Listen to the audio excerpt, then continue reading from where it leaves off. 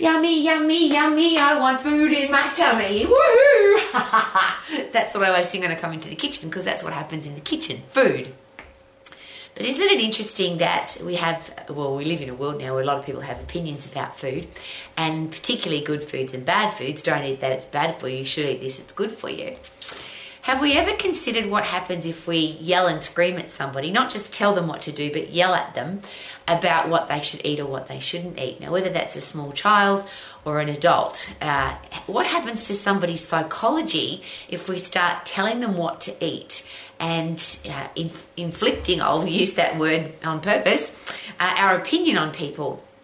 What other people eat, is that any of my business? And what I eat, is that any of anybody else's business? I'm sure you enjoy certain foods, and there's certain foods that you don't like. Imagine if you're eating something that you really enjoy and somebody comes up to you and says, don't eat that, it's bad for you. And they destroy the mood of your yummy dinner or your yummy meal or your yummy snack or the thing that you're enjoying at the moment. I think that's a bit rude. What do you reckon? So why do we ever think it's okay to tell people what to eat? Why do we ever think it's okay to have an opinion about other people's eating habits? And perhaps if you're an exercise professional or a dietitian, a nutritionist, a naturopath, a parent, a teacher, if you are responsible for helping people with their eating habits, it might feel very comfortable to tell people what they should and shouldn't eat. But this is I always put my hands like this because of my begging position. I've worked my entire career as an exercise professional, predominantly with people that have a very poor relationship with food. And as I always share, that comes in lots of different ways. It might be that they binge eat. It might be that they overeat. It might be that they don't want to eat. So we have anorexics, bulimics, exercise bulimics, we have obesity, we have morbid obesity, we have people who just either don't like to eat food or they want to eat enormous amounts of food, and food is affecting their health mentally and physically.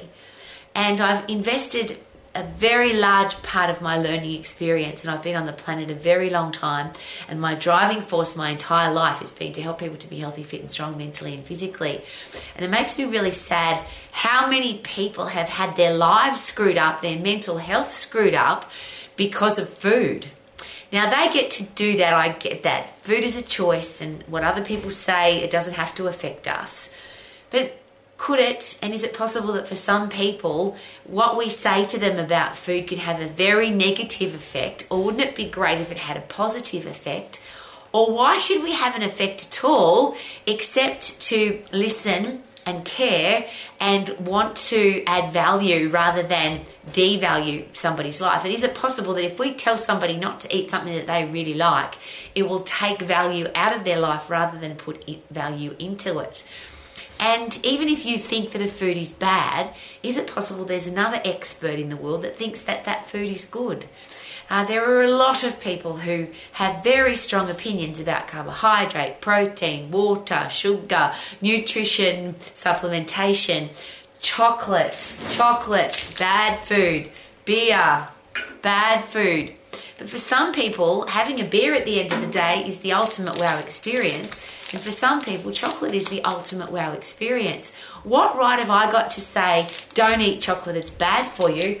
Don't drink alcohol, it's bad for you. And I grew up in an environment where alcohol wasn't just bad. If you drank alcohol, you weren't going to heaven. The same thing happened to me with artificial sweetener, which comes in a lot of soft drinks, of course. Artificial sweetener that you put in your coffee. I was screamed at by an allied health professional. This person just went ballistic on why would I put such poisonous stuff into my body, because artificial sweetener is really bad for you. And that is a very strong opinion, and she has every right to have that opinion. But there was not, Rowie, why do you have artificial sweetener instead of sugar in your coffee? Or why not have no sugar at all? Why do you drink soft drink with artificial sweetener in it? There was no tell me about you, what do you like, what don't you like, why do you do the things that you do, get to know me first. It was just a screaming at me. Another interesting example, and I use this all the time, a lady was having a beautiful big bowl of, and I presume it was coffee, but it was the middle of winter in New Zealand, and it was literally a bowl of hot yumminess. And she had just had an exercise session with a personal trainer, and the coffee that she was drinking was at the gym. And the personal trainer came out into the coffee shop, saw that her client was drinking whatever it was that she was drinking, and that now she doesn't know what was in there. It could have been a cup of green tea for all she knew, but that she had this big bowl, and she screamed at this woman in front of everybody, "That's an enormous cup of coffee. You've just had a training session with me. You shouldn't be drinking coffee. Do you know how many calories there are in there?" That woman would either never drink coffee again or whatever she was drinking. She'll feel guilty if she does. She may drink copious amounts of, because she says, "Well, stuff for you. I'm just going to drink whatever I want because I'm not listening to somebody that screams at me like like they are a crazy person." And the whole headspace becomes very ordinary. So I'm asking very personally and very respectfully, whatever you eat, you get to choose that. Other people, shouldn't we give them the right to choose what they want to eat? And if we're going to give advice about food, wouldn't it be nice if it was general rather than specific to one person? Even if you think a food is really bad, maybe make it a general statement. In my opinion, I think this food is bad. Not, "Don't eat that food, it's bad for you," and make the person feel bad, particularly if they're in with other people. Should we be very careful about the way we talk about things that can affect people's mental health? And I know that in itself is a very controversial topic. But I don't want to affect the way somebody's feeling. And if somebody's enjoying a beer at the end of the day, I don't want to take away that enjoyment. If somebody's enjoying a piece of chocolate, and I always ask that question, for me, chocolate should be an orgasm for your mouth. Yummy. This is so good. And if you're feeling guilty about eating it, and that's the other really interesting thing, a lot of people eat food that they think is bad. They eat it anyway, but they don't enjoy it. Are you enjoying that chocolate? No, it's bad for me. I shouldn't be eating it. Then where is the enjoyment? And here's the really important question for this. Your endocrine system, your hormonal system, the emotions that produces, if you feel guilty or if you feel stressed or if you feel angry, they are not positive emotions. Now, if you go sprint or if you go punch a bag or if you go lift something heavy and disperse that stress, first of all, you probably won't want to eat anyway because your body feels fantastic and very unlikely to be hungry the minute that you've just done a high intense burst of activity. But when you've got a healthy, fit, strong body and your endocrine system is working effectively, your body burns up everything that you put into it for a start. That's really awesome. But to create stress for people, to create guilt for people, to create negative emotions, and if they're not the person that's going to go out and punch the bag or lift something heavy, is it possible now that they will go into a downward spiral and they will feel depressed or angry or anxious? And when your body's full of guilt, I shouldn't have eaten this, it's bad for me, so now I feel guilty.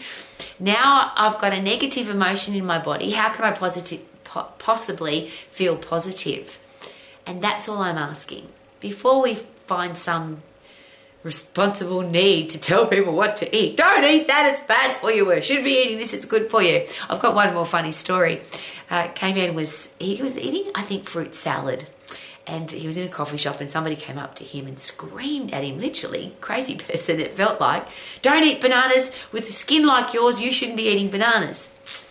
Now, Cayman is an Irishman who was born in New Guinea, so with pale white skin, and he grew up in a country where it's stinking hot every day and the sun burns your skin. So Cayman's had some interesting challenges with his skin, of course, because back then there wasn't too much information about anything. It was just he was a kid and he went out in the sun. So he has had some skin challenges.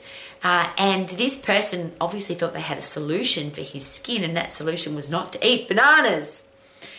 He was brought up in New Guinea where he ate a lot of bananas. He is a very healthy, fit, strong human being. Yes, he's had some challenges with his skin, but we're not quite sure it was the bananas that caused that challenge. And I'm not sure that person knows that's the case either.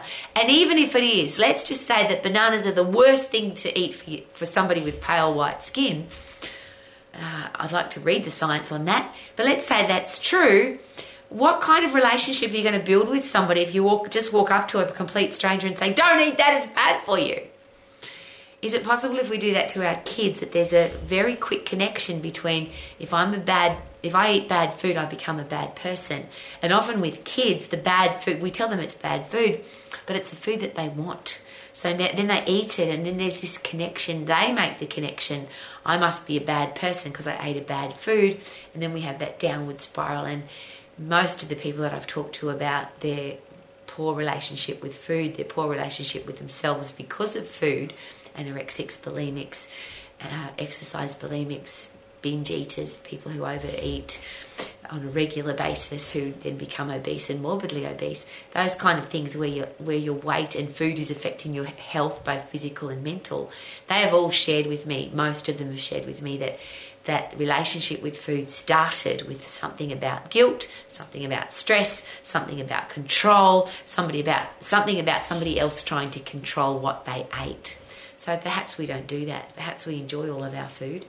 Wouldn't that be a great idea? Eat when you're hungry, stop eating when you're full, enjoy your food, and make food a wow experience in life rather than one that causes stress or guilt or anxiousness or any other challenge. Why should food cause a challenge? It should just be a yummy experience so that when you come into the kitchen, you can sing like I do. Yummy, yummy, yummy, I want food in my tummy. I love chocolate, yummy!